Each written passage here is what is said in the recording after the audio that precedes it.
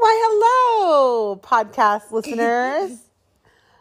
So happy to be here today, and we welcome you again to another episode of Homeschool Book Talks. I am here today on this lovely Friday, and I have a very, very special guest with us today who has appeared on our podcast previously, and we are very thrilled and excited to have him with us again. So with no further ado, I'd love to introduce Harry Potter. Hello. Hi, Harry. How are you? Good. How are you? So good. Thank you so much for being here today. Well, thank you. All right. So, Harry Potter, we are here with you today, and I have another some wonderful questions that I'm hoping we can dive into. Now, I'm so sorry Caden couldn't be with us here today, but Caden and I did just recently finish your latest book, Prisoner of Azkaban, which is book 3, written by J.K. Rowling, and we just loved it so much. It was such a great book, and we just had a great time delving into it. So I'd love to ask you some questions. Would that be all right? Before you ask me the questions, I have a question for you. Aren't all Harry Potter books written by J.K. Rowling? This is correct. Yes, indeed. Okay, so let's get started. My first question for you is, I was wondering if you could please just tell us a little bit about Professor Lupin. He was a very important character in this book. Would you mind just telling us a little bit about him and maybe how he was maybe important in this book? He was not just a Defense Against the Dark Arts teacher. He was the Defense Against the Dark Arts teacher. And he wasn't just a teacher. He was also a friend. Oh, yeah, that's right. He did seem to be that. And he actually was in Hogwarts when he was a child. Interesting. And then he became a teacher. Fascinating. How did he help you? He helped me, guiding me the right way within Defense Against the Dark Arts. What did he teach you? He taught me how to not be afraid of the Dementors and defend myself from them. What was the spell that he taught you where you were able to protect yourself? Expecto Patronum. Oh, wow. That was an impressive spell. Except I used my wand to come into your house when you were reading the book, and you were like, Expecto Patronum. Expecto Patronum. Oh, yeah, you heard Caden and I saying it incorrectly, huh? Yeah. Even Caden was like, yeah. Expecto. But we learned the correct pronunciation. Thank you. Can you tell me anything else about Professor Lupin that was maybe important for you? Sure.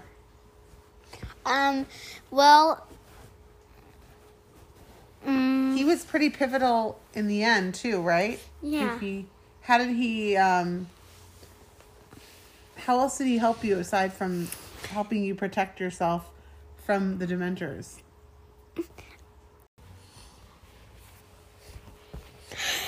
Well, when I fought the Dementors, I learned how to fight many at once. Not just one like I learned in the beginning.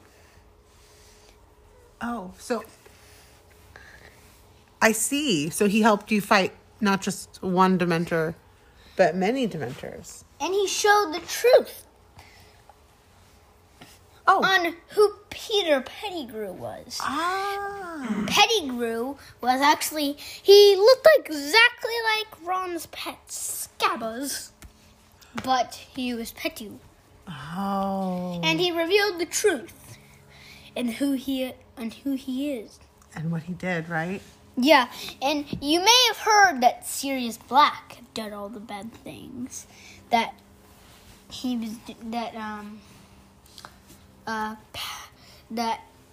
on the news, but it was actually Pettigrew. You see Black killing lots of people, destroying things, and doing all this stuff, and then getting put in Azkaban for a crime he didn't commit. Wow. That must have been really shocking when you found that out. Yeah. Wow. And so Professor Lupin was very honest. And he helped you come to that. And then Snape came and didn't believe the truth. That's true. It was pretty unbelievable, wasn't it? I mean, like, what? And then but the thing is that Snape came before Pettigrew was discovered. Mm-hmm. That's right. You know, you mentioned a moment ago, Sirius Black, and I'm wondering if you could maybe tell us a little bit about how your perception of Sirius Black changed from the beginning to the end. How did your perception change? I was scared. Sorry about that. Just kidding.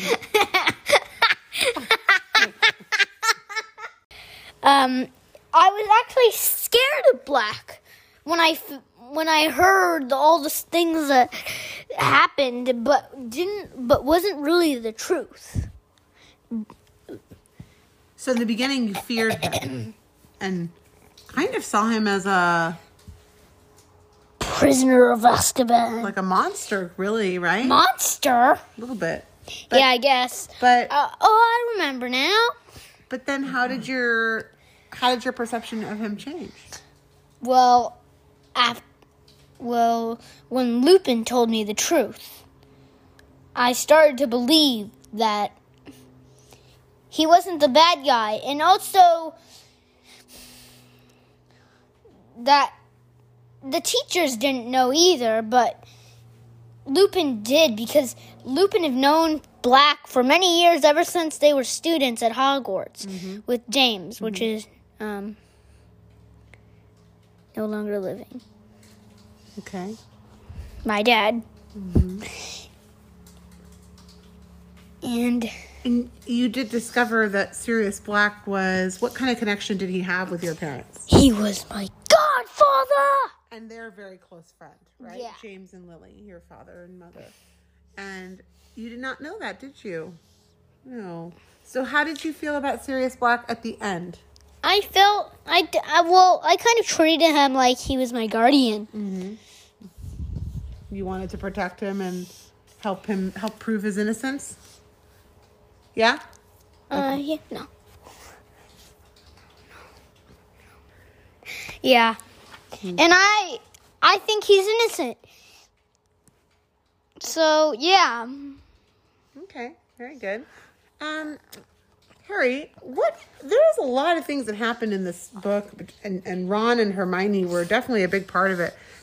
What effect did the events in this book have on your friendship with Ron and Hermione? Well, I noticed that in every book we always